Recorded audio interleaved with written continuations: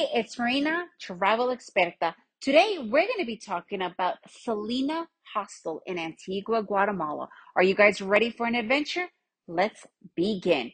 Selina Hostel is obviously this really popular chain that is going around right now. It is definitely geared more for hostel and like hostlers, backpackers, which at one point that was literally the best, one of the best times of my life.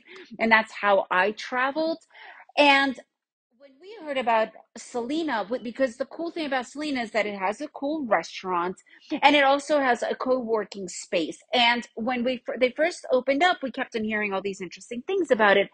And Selena is located in Antigua, right in Antigua, and it's got this little door. And when you enter the door, this is when you're all of a sudden you're like, oh my God, I cannot believe Antigua has something this enormous inside of it. So that's the beauty of Antigua. You walk on these cobblestone streets and you look at these tiny little doorways, but when you enter, it's this enormous space.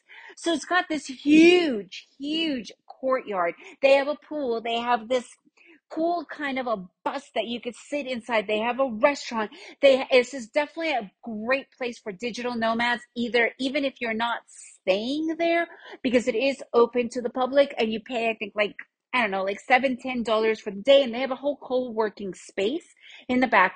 But it is also a hostel, right? It is a really cool hostel, and they have yoga classes. They have all these different classes. They obviously have a community kitchen in the back, like where you would, bring your own food so you don't have to spend money on restaurants as hostlers and backpackers do.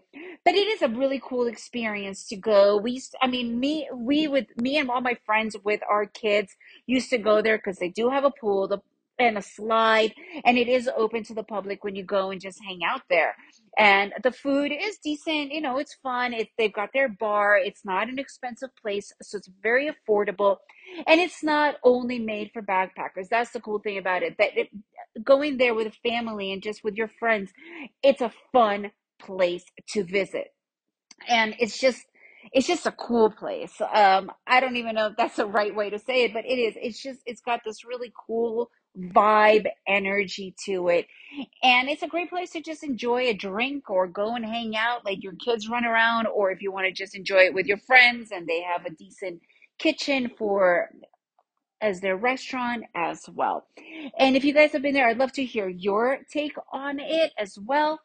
And also, if you enjoyed this episode, please leave me a review, share it with your friends, and remember to make every day an adventure.